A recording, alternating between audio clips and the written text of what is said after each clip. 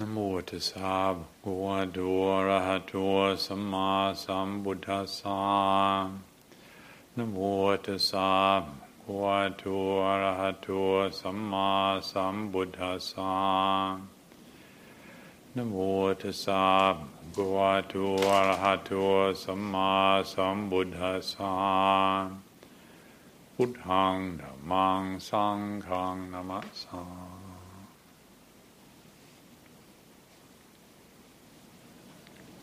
Well, I'm very, very happy that so many of you choose this quiet, reflective option for spending New Year's Eve with us here in the monastery.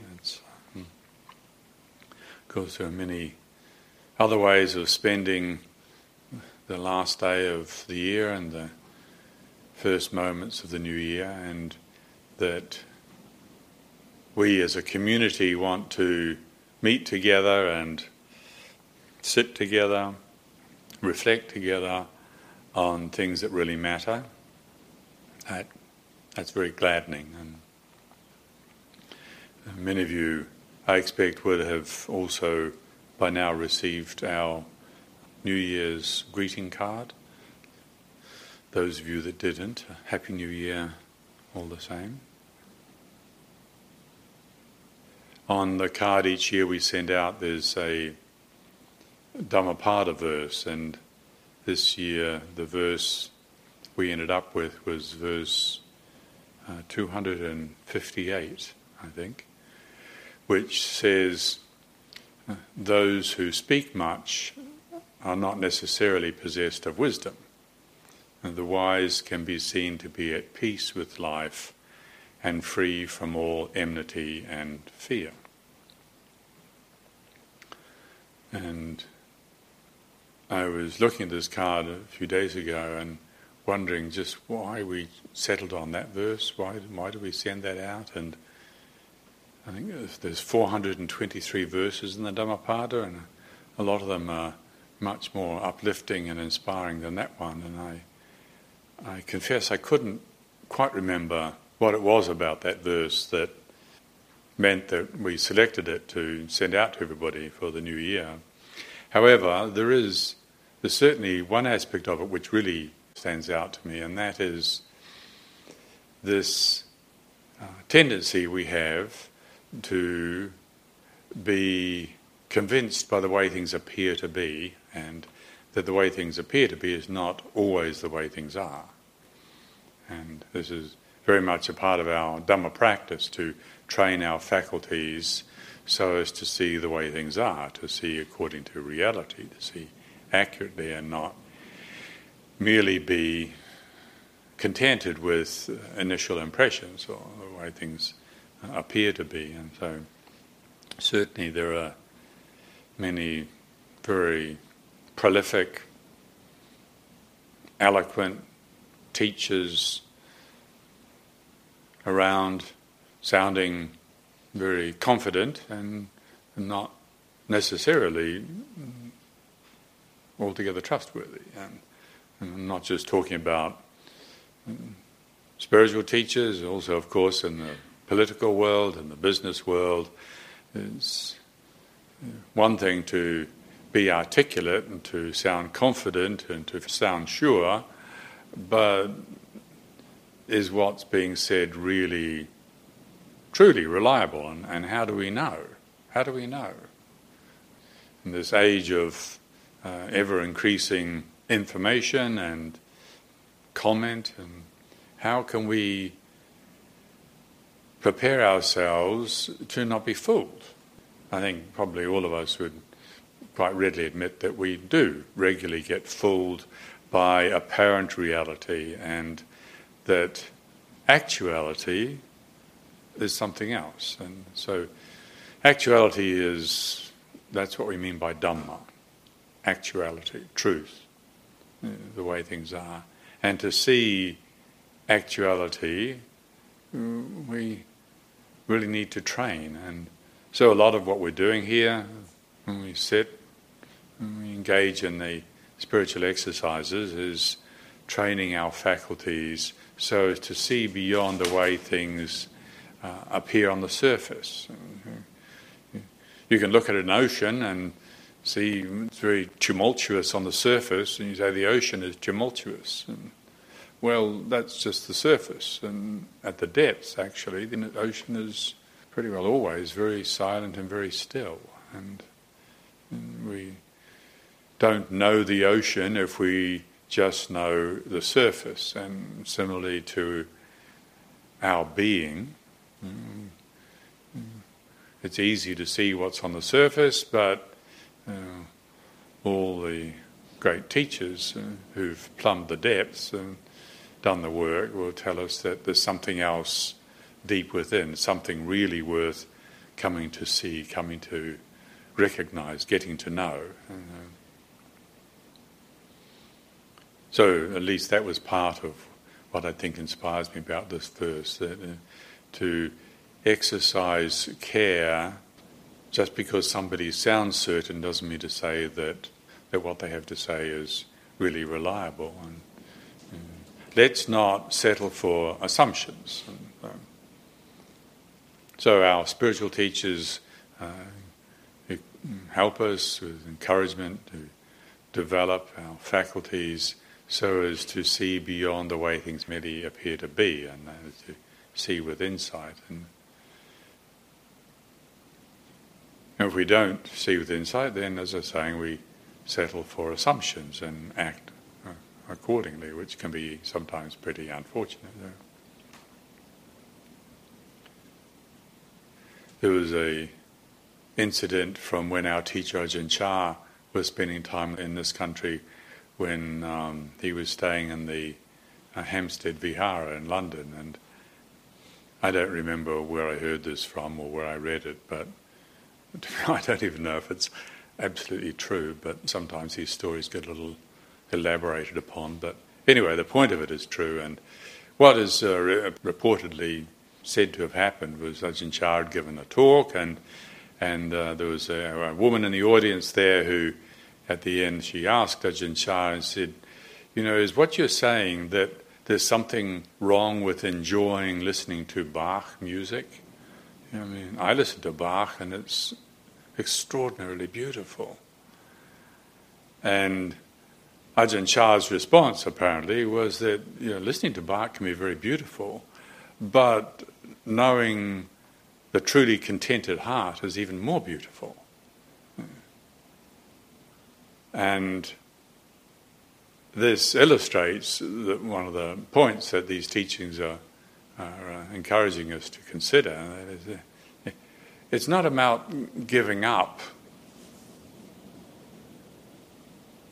relative beauty and happiness and pleasure, but it's about recognizing that it is relative. If we don't recognize that it's relative, if we don't see beyond the way things appear to be, we can think that it's ultimate. And then, as I was saying, we behave towards it accordingly. And sometimes that can be really unfortunate. When it's something that's beautiful and we get lost in it, and well, maybe it doesn't feel so bad. But what is really unfortunate is that if we cling to pleasure, we also cling to pain. They go together, just like the front and the back of the hand. If you lift your hand up, you lift the front and the back of the hand up together. And so it is with feelings, pleasant and painful feelings, they go together. And if we cling to pleasant feelings, then we cling to painful feelings. And if we do have a habit of clinging to feelings, getting lost in feelings, then when it is painful, it can be really, really difficult. And so it is with the assumptions we have about reality. If we don't train our faculties to be able to see beyond a certain surface level, a certain appearance, then we do tend to easily get lost and act unwisely. And we assume that something that's relatively beautiful is ultimately beautiful, something that's relatively pleasant is ultimately pleasant, or something that's relatively painful is ultimately painful, or relative suffering is ultimate suffering. I can never get through this. This is impossible. This is too much. And if we haven't experienced such unfortunate suffering ourselves, we've probably almost certainly seen other people get caught in such suffering. And the fact is, it's not ultimate. The fact is, it's not the way it appears. So how do we train our faculties so as to not get fooled by the way things appear to be, to not get driven, defined by apparent reality? Sometimes the Buddha's teaching is referred to or spoken about as citta bhavana. I was talking about this the other evening, and bhavana, the word bhavana means cultivation or to bring into being, and citta is awareness, and this is what we're about. This is why the Buddha gave his teachings, because it's not just the case that you're born with a certain quality of awareness and this is what you've got and you just make the most of it. No, actually we're born with something that requires cultivation, and part of that cultivation is the training of our perceptions so that they accord with reality. Now children, their perceptions, obviously as we all know, children, their perceptions are very limited. Children see mummy or daddy going off to work and they get very upset and they cry and they don't understand. They don't see. Their perceptions are very limited. They have the impression that mummy and daddy are abandoning them. And as they grow up, they realise, oh, right, okay, it doesn't actually mean what it looks like. Just because mummy or daddy are going to work doesn't mean to say we're being abandoned. And chances are they'll come back in the evening and there's no problem. Mum and dad go to work and you don't care about them. You don't give a hoot. Just so long as they come back and give you some food and you get on with doing your own thing again and take them for granted. That's not talking about the maturing of perception, but that is the perception changes. And so it is with happiness and pleasure. Listening to Bach definitely can be, Bach organ music can be extraordinarily beautiful.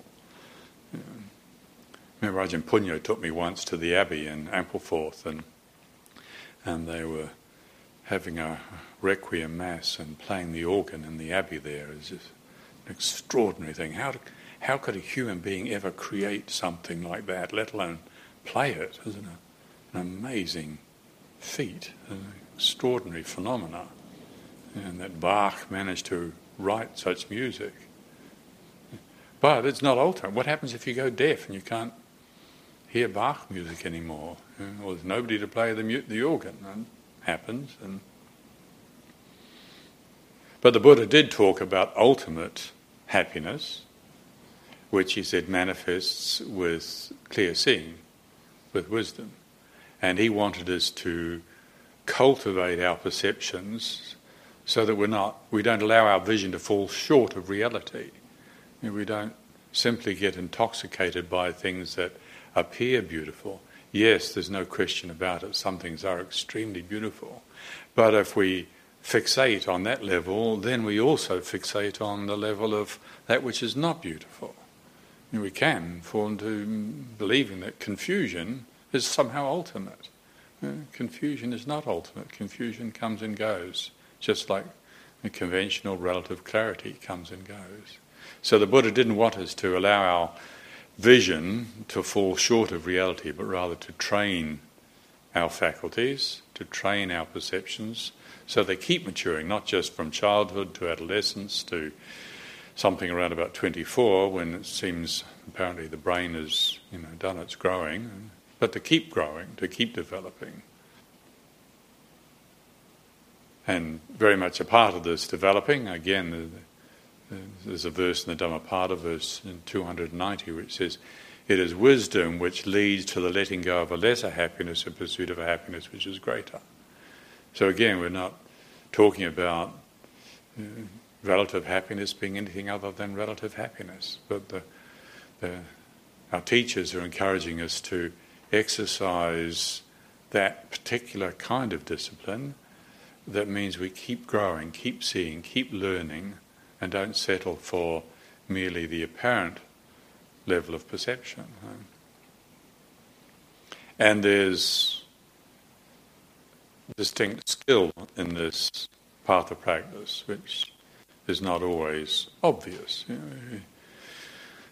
We might think that we are going in the right direction, but we can be going in completely the wrong direction. But fortunately, we do have teachers and teachings that point us in the right direction. We can't be putting a lot of effort into something that's not really productive. And of course, most of you will be familiar with that story of the incident in the time of the Buddha where he was with a group of monks and he picked up a bunch of leaves from the floor of the forest, and he asked the monks and said, which is greater, all the leaves and all the trees in this forest, or this handful of leaves that I've got here in my hand? And the monks, being very discerning fellows, said, well, of course, all the leaves on the forest and the trees in the forest are much greater than the few leaves you have in your hand. And the Buddha said, well, so it is. The truths that I know are much greater than what I teach, but what I teach is what's relevant to realization of true happiness, true beauty,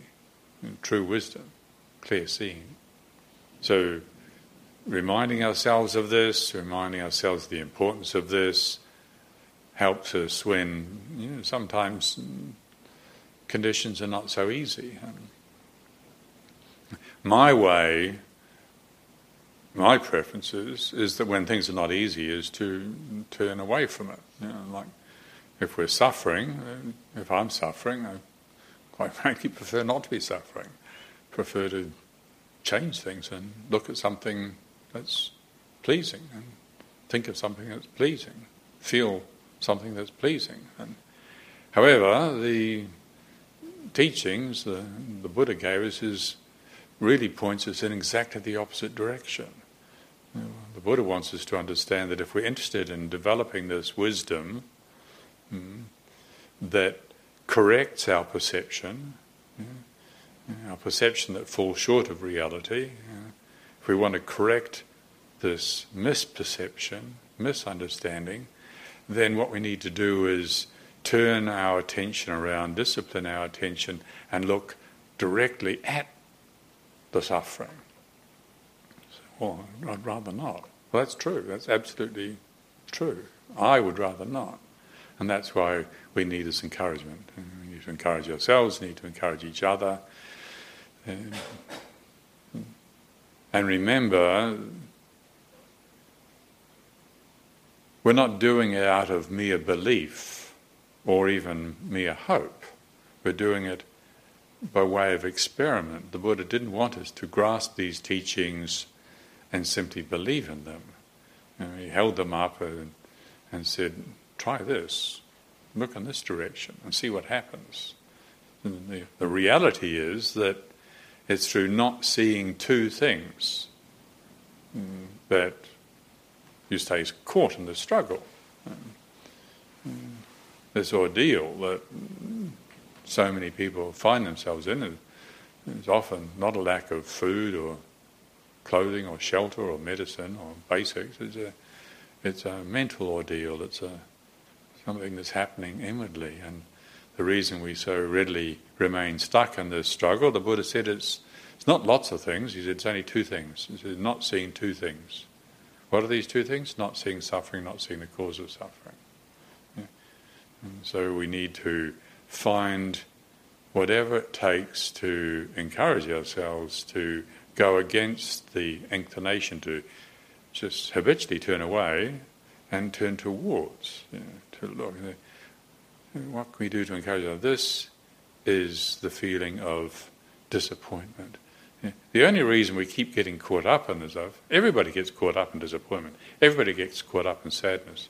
Everybody gets caught up in the pain of loss. Well, pretty well everybody. A few people have done their work, but everybody else gets caught up in it. Why? Like it keeps happening. We're not without intelligence, we're not without ability. So why do we keep getting caught up? Because we don't pay attention. It's like, why? Well, this room here does happen to be nice and warm and comfortable, but it could be uncomfortable and cold. And say, well, turn the heating up. Ajahn Punya, go and turn the heating up, and turn it up more, turn it up more. Say, well, actually, the problem is that there's no insulation in the roof, there's no insulation in the floor, and there's draft coming in through the doors and the windows. We can be busy investing, spending a lot of money and turning the heating up, but we're looking in the wrong direction. What we really need to do is turn around and look in the opposite direction. And this does take training.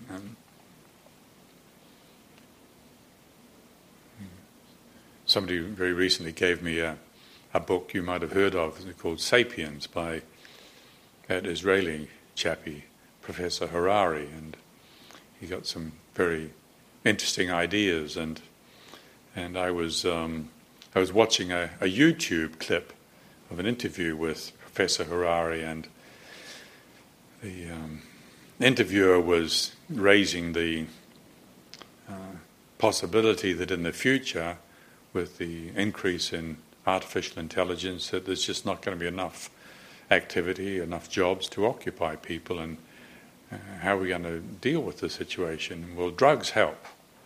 Just give people more video games and drugs. And have you ever experimented with drugs, Professor Harari? And so Professor Harari, being a very honest chappie, said, yes, when I was at Oxford I experimented with drugs. But I can tell you that drugs are just a heedless distraction. Whatever it might look like, whatever it might feel like, when we feel bored, when we feel confused, what's really called for, this was interesting to see that somebody was saying this on YouTube, with how many tens of thousands of viewers, I don't know, Professor Harari has. They say, what's really needed is actually you need to turn attention around and look at boredom directly. That's the solution. Well, that's wisdom. That's different. That's not the natural inclination. We feel bored. I want something interesting to do. Take some drugs. Well, Professor Harari quite rightly is pointing out that following that impulse to merely distract ourselves is feeding an addiction. The distraction addiction that is probably, it's fair enough to say, is more prevalent these days than ever before. The increased affluence and the opportunities for avoiding that which is disagreeable, instead of using the affluence and technology to encourage ourselves to develop wisdom, it's almost certainly the case that certainly for a lot of people anyway, that this affluence is used to turn away from. And so the Buddha is encouraging us to go in the opposite direction, and it turns out that, as perhaps some of you would know, that Professor Harari is committed to Buddhist meditation and of the Mr. Goenka style apparently, and does 2 hours meditation every day, and has been doing 1 month or 2 months retreat for the last 20 years, and he attributes a lot of his mental clarity to this kind of effort that he's been making. And I'm not, by the way, endorsing all the ideas that Professor Harari is putting out there. In fact, I think it'd be a very good idea if he went and sat at the feet of somebody who knows a lot more than he does for the next 10 years. I think it would be very good for him to do that, instead of having thousands of people sitting at his feet. But this message of when we're confronted with that which is disagreeable, that which is disappointing, like boredom, like confusion, like sadness, can we meet it? Do we meet it? Are we inclined to meet it? Or are we inclined to turn away from it? So this is why we need our teachers to encourage us. Even though we might feel strongly inclined to turn away and distract ourselves, the Buddha wanted us to learn, to train, to turn towards, to slow down, to inhibit the compulsive distractions and get interested. What is the reality of this dissatisfaction? Really, what is dissatisfaction? Or what is boredom? If you look closely into boredom, boredom is not like nothing happening. Boredom is a subtle form of aversion for nothing interesting happening. And when you get a handle on that, you say, well, actually, I'm really annoyed that there's nothing interesting happening. Well, there you go, there's something happening, definitely. You're annoyed. When you get a handle on that, that's interesting. Or loneliness. Loneliness is, I need some company. Do I really need company? Do I really need company? Am I going to die without any company? Might feel like it, but if we get interested in the suffering of loneliness and we discipline attention to turn around the feel and the whole body-mind, this is the experience of loneliness, not just in a split-off, remote, rarefied space in our head, but in the whole body-mind. This is the experience of loneliness. Start recognizing that the reality of not having any company is one thing. The aversion for that situation is something extra that we're adding to it. We're doing that. We're active as the agents of our own suffering. Wow, that's good. That's really good to see. Because I thought somebody else was responsible for my loneliness. That's really helpful. How do we get to see that? Not because we read it in a book, but because we exercise the discipline of attention. Maybe we read it somewhere, maybe we heard it somewhere, which gives us a little confidence, points us in a certain direction, and then we exercise until we come to see for ourselves. And once we see for ourselves, that's when letting go happens. And that's where we realise the benefit. So a lot of the time, a lot of the suffering that we feel we're having to endure is something that we're completely 100% responsible for. Indignation, feeling indignant at the confusion of the world, the apparent ineptitude or incompetence of the people we thought we could trust and rely upon. And so what is indignation? What is disappointment? It's something we're doing, in truth, in reality. But an intellectual argument along those lines is not going to bring about letting go. Rather an investigation, training our perception, steadying our attention, so we can focus on what's really going on. So meditators often tie themselves up into all sorts of knots because they don't really get this message.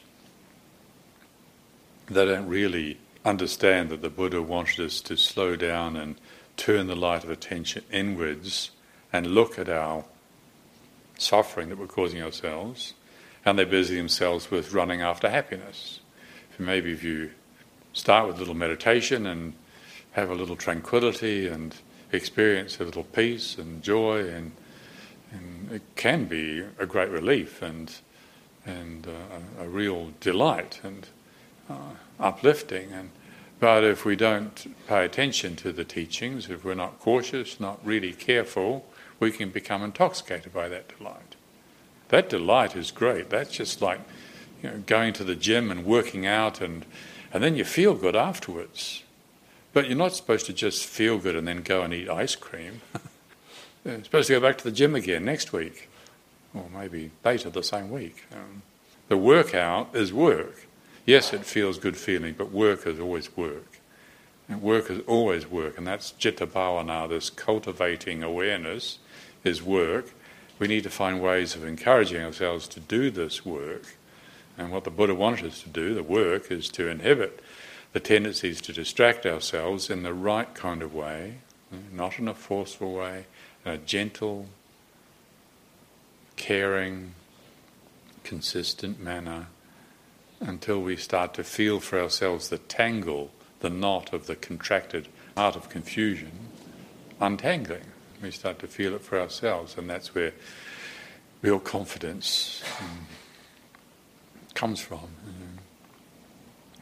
So as I was saying, a lot of the time, unfortunately, meditators who are in too much of a hurry and a little bit too greedy and not really listening to what the teacher's saying, they're busy running after pleasant states of mind. And they think that they're doing what the Buddha said, which is, you read the Buddha's teaching, strive on with diligence. But when the Buddha taught strive on with diligence, he was talking about the whole being striving on with diligence, not just the split-off, little idealistic, greedy part of our minds striving on with diligence. Sometimes people wonder when, you see young men, young women coming to live in the monastery, and they spend the first few years just cooking, washing dishes, gardening, painting. I thought they were joining the monastery to meditate. Well, yes, meditation is part of it, but we've got to make sure that it's all of us that's meditating. And often when we join the monastery, the teacher has us doing things that I really don't want to do. And that I, that doesn't want to do something, needs to be received fully into awareness. If that divided, stubborn, arrogant, greedy I gets a hold of the spiritual exercises and then throws themselves into it, thinking they know best, they can push themselves over the edge. And very sadly, this happens. And as more and more people are doing retreats these days, it's happening more and more often. You regularly read articles and people who become a serious cropper as a result of practicing from a place of imbalance. And instead of meditation retreats, what they perhaps should be doing is going and helping out in the soup kitchen, or going to visit their parents and doing the garden for them, or redecorating the house, and cultivating generosity, cultivating patience, cultivating humility. And if you read the discourse of the teachings the Buddha gave to the first Buddhist nun, Bhikkhuni Mahapajapati, the Buddha's talking about modesty, contentment, frugality, effort, dispassion, detachment. These are the qualities that the Buddha said conduce with growing in Dhamma. So when we engage the meditation techniques, is it all of us that's engaging them? Now these are very powerful, these techniques. Just because we've got a lot of willpower and we've got an idea of what it might mean to concentrate on the end of our nose doesn't mean to say that we're all there for it. So are we properly prepared? Do we have the subtlety?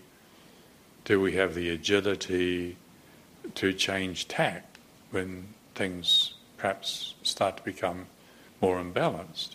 Or do we just strive on, demanding that we get better concentration, get results quicker? It's not easy to see that we are responsible. It's not easy to see that we are the authors, the creators of the biases that lead to delusion. To recognize a bias as a bias, it takes more than conceptual analysis, and that might give us a sort of handle on it, but then we need to take it to another level and really feel, what does it feel like to be driven by desire to get what I want, when I want it? What does that feel like? Do we really know desire, or are we completely caught up in it? And that's, again, as I was saying, a lot of meditators get themselves tied up in tangles because they don't even see desire as desire. They don't see that they're caught up in craving. Desire itself is not a problem. When we're caught up in desire, we turn desire into craving. Aversion itself is not a problem. When we're caught up in aversion, it becomes hatred. Hatred is a problem. Craving is a problem. But we're the authors, we're the creators of that, and it takes a distinct kind of discipline and subtlety of perception, maturity of perception, to be able to own up to that.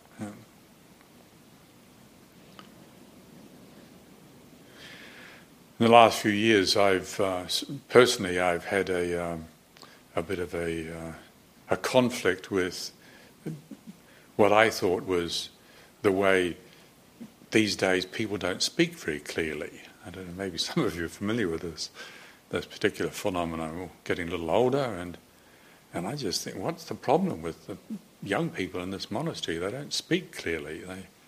They don't speak loudly enough. They don't speak clearly enough, and I've pointed it out to them quite a few times. Why can't you guys speak more clearly? And earlier this year, one of the trustees of the monastery here, who I've known for many years, and he chose the time right. He pointed out to me, he says, Lumpur, he said, these people are speaking perfectly clearly, you're just deaf. And it's been this way for quite a few years. And you need hearing aids. And we know that this is not the first time somebody said this to you, and the trustees want you to have hearing aids.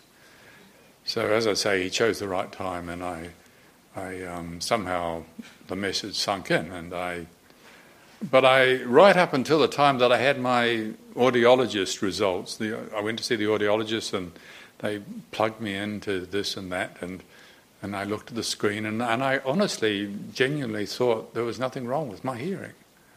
I just thought that they would say, no, you're fine.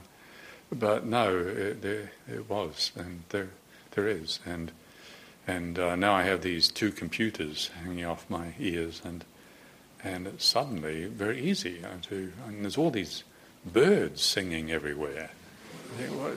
There's so many birds on Arnhem Hill, and where do they all come from? And the Anagarikas and junior monks speak perfectly clearly. And, well, that's embarrassing. And it can be embarrassing. And fortunately, that's a mundane example of how we misperceive the degree to which and the manner in which we contribute to believing in assumptions that don't accord with reality. And it is work, but it's important work, because if we don't do it, then we, as I said, our vision falls short of reality, and we think that some relative happiness is ultimate, and we indulge in it, we get lost in it.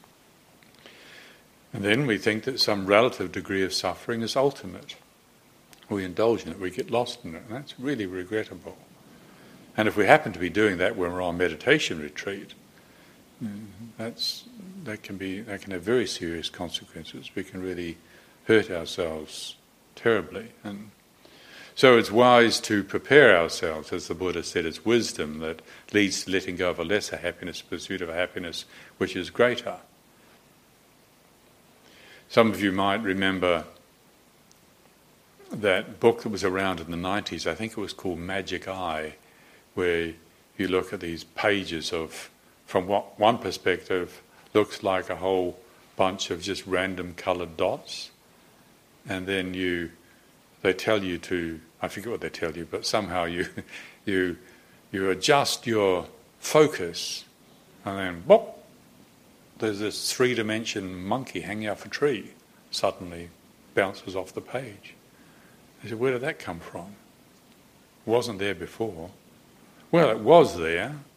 It's just that the focus wasn't pitched in the right way. And potentially it was there, but we weren't seeing it. And you adjust your focus, and this, or a kettle on the stove, whatever, jumps off the page, and that which was an apparently random bunch of coloured dots suddenly produces this extra data, this extra image. And there's a helpful metaphor for also our inner inquiry, where we learn to adjust our inner seeing.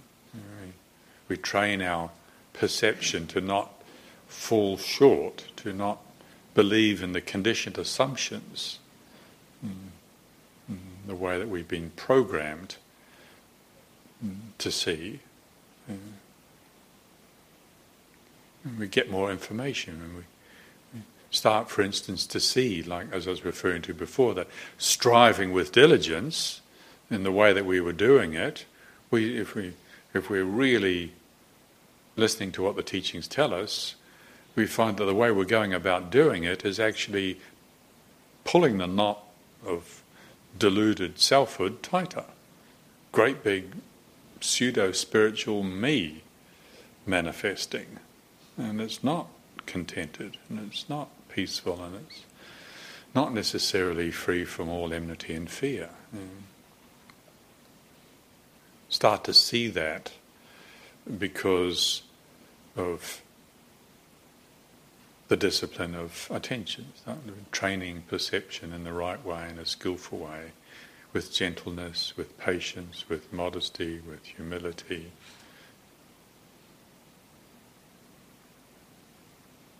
And then experiencing the benefit for oneself, the letting go. The letting go doesn't come because we tell ourselves let go, let go, let go. Letting go happens because we see that we're doing the clinging. Only when we see that we're doing it does letting go actually happen. No? So, pursuing this path of practice, and again, we need to regularly encourage ourselves and encourage each other, which is fortunate we have such a community as this to meet together and to encourage each other, because it does require, often it requires going against the stream of our conditioned preferences.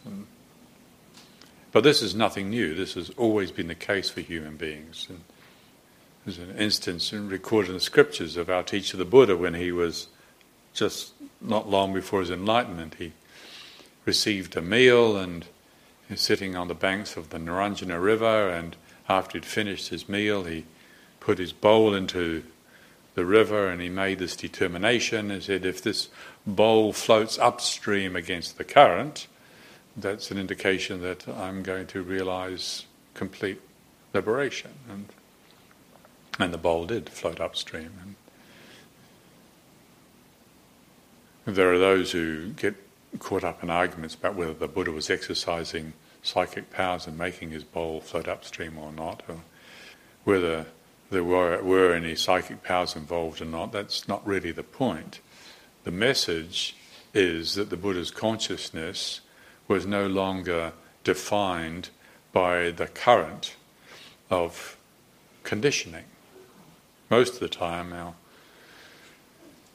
experience of reality is defined by our conditioning, our likes and our dislikes, our preferences, for and against, agreeing, disagreeing, picking and choosing. But it doesn't have to be that way.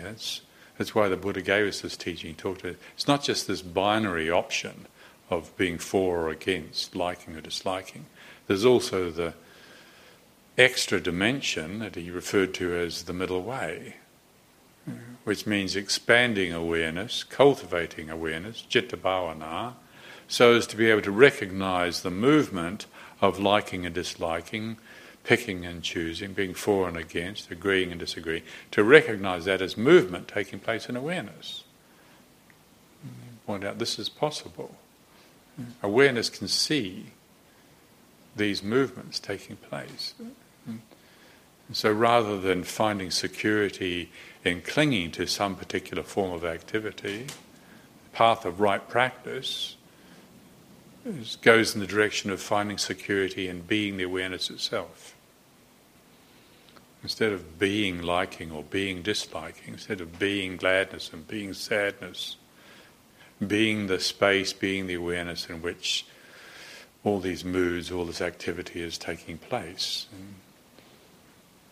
But again, this path of practice does require a willingness to go against the stream, against the current.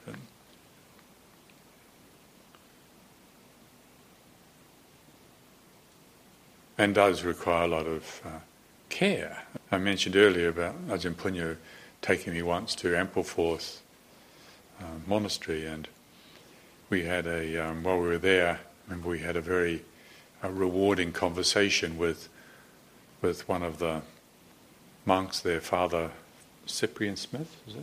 Father Cyprian Smith, who's one of the things he's well known for is a book he wrote called The Way of Paradox, which is a commentary on 13th century German mystic, Meister Eckhart. 13th century? 15th century. 14th century. Long time ago. Great German mystic, Meister Eckhart.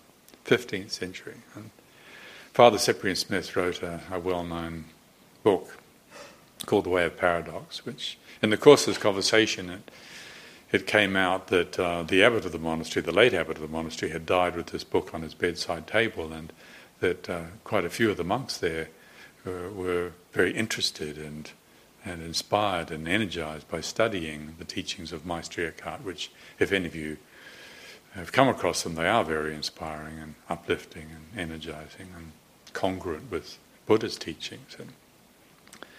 And Ajahn Punya asked this monk, well, if this is the stuff that you guys are practicing, how come you didn't teach it? Ajahn Punya, as you may know, went to college at Ampleforth, and They didn't teach them about the Meister Eckhart in those days. And so we had a conversation about the difference between those who are on what the Christians refer to the path of affirmation, or the cataphatic tradition, and the apophatic tradition, the affirmers and the non-affirmers, which is a different approach to the spiritual journey.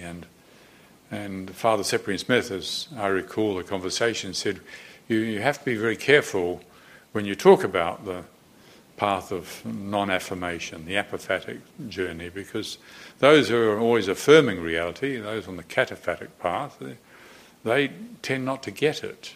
They may be very energized and committed and engaged in their spiritual practice and making good progress, but they don't necessarily understand those who are on the path of non-affirmation or the apophatic journey. And you've got to be careful what you say in front of people. And it's also relevant in the Buddhist world, because there are those who similarly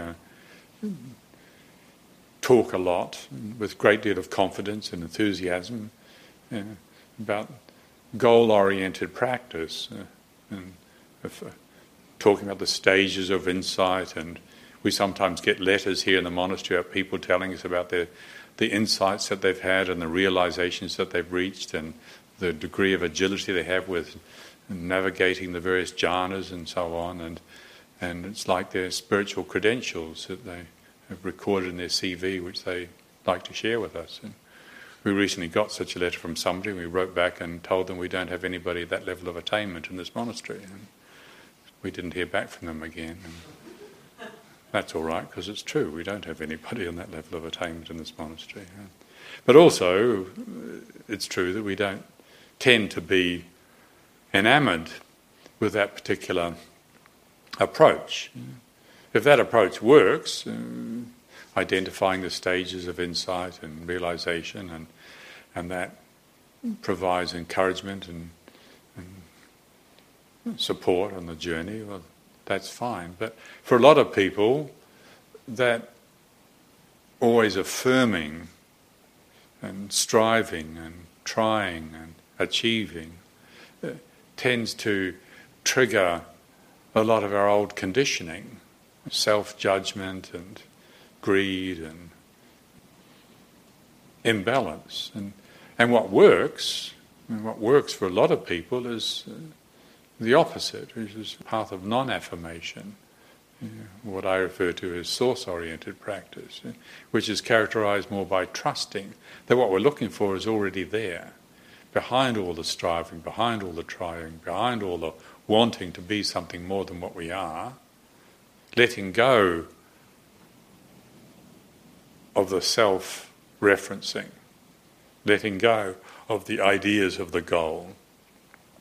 But again, not letting go because we're persuaded by an argument to do so, or we idealistically think we should do so, but as a result of having investigated and come to see for ourselves that being caught up in wanting to get somewhere, wanting to overcome something, creates obstacles, creates more tension, doesn't take us to peacefulness, doesn't take us to freedom from all enmity and fear. And so, as I said again, finding out for ourselves by way of experiment.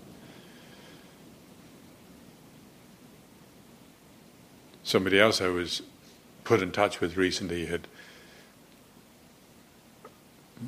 got themselves caught up in quite a pickle, having been doing a lot of meditation and previously had a lot of benefit, a lot of joy, a lot of inspiration, and suddenly, through this period of intense practice, fell into the pits of hell.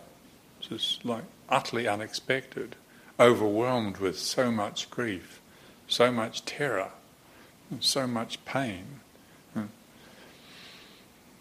Completely unexpected. Unfortunately, he had enough humility, enough preparation, enough agility to be able to extricate himself from whatever this momentum he was being pulled into and change tack.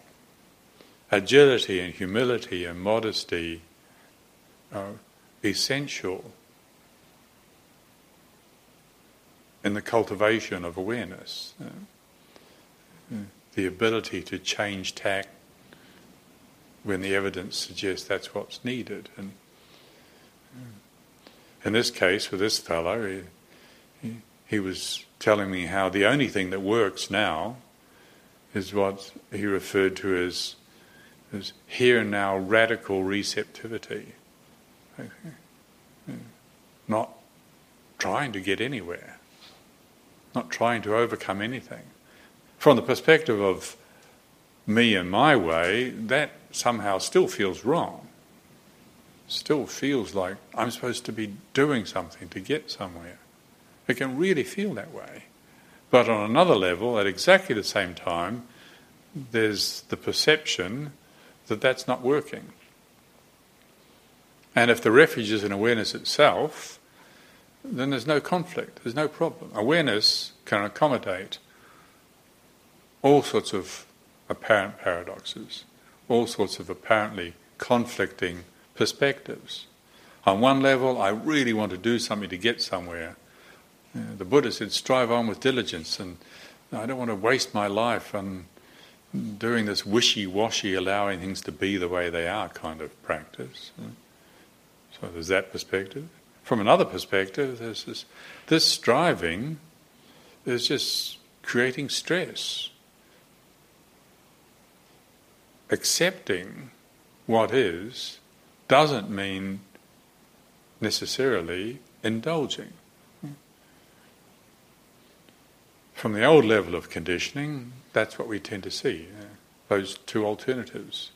Like a couple of nights ago we were chanting, as we do regularly on Saturday night here, the Dhammacakka Sutta, the Buddha's first discourse, and he talks in there about the two extremes of indulging in pleasure and denying pleasure, or indulging in pain. Those are the two extremes. And that's the way we're generally conditioned, indulging in liking and indulging in disliking. But then the Buddha pointed out, etang me bhikkhave majjhima patipata. There is, monks, also this other alternative, this other perspective, the middle way, which is the commitment to awareness itself. Which means that, yes, there can be apparently conflicting mind states. Why can't this person get themselves together? It's all right to have such a perception, and at exactly the same time to have the perception, well, they are the way they are. That's just, people are conditioned to be the way they are. They have beliefs and they have attachments and they have obstructions. I have beliefs, I have attachments, I have obstructions. We don't have to take a position. If we develop this skill to be able to go for refuge to awareness itself, to silent, spacious, just knowing awareness, instead of fixed positions. Silent, spacious, just knowing awareness. Then there doesn't have to be a problem with apparently conflicting positions or perspectives. And it's not a compromise of intelligence to let go of these perspectives. We just let them be. And then what's really good news is when something really difficult comes up, like, I just can't handle this. I can't see how I can find my way through this. I don't think I can find my way through this. That's an apparent reality. We don't know that. We don't know that this condition is ultimate. We don't know that we're not going to be able to find our way through this. We don't know that this is a permanent state that we're in. So if we have that ability, we have that skill of being able to abide as awareness to any degree, then there's a better chance that we can accommodate such perceptions. Not only accommodate them, not only grit our teeth and bear with them, but learn from them. And what we learn from them is how to let go. Yes, there can be great tension, great stress even, while we're learning to hold the intensity. But eventually, if we're practicing properly, it takes us to real letting go. And once there's letting go, then there's seeing more clearly, which of course is the benefit that we're looking for. Thank you very much this evening for your attention. Dhamma vadajata sadhukarang dadamase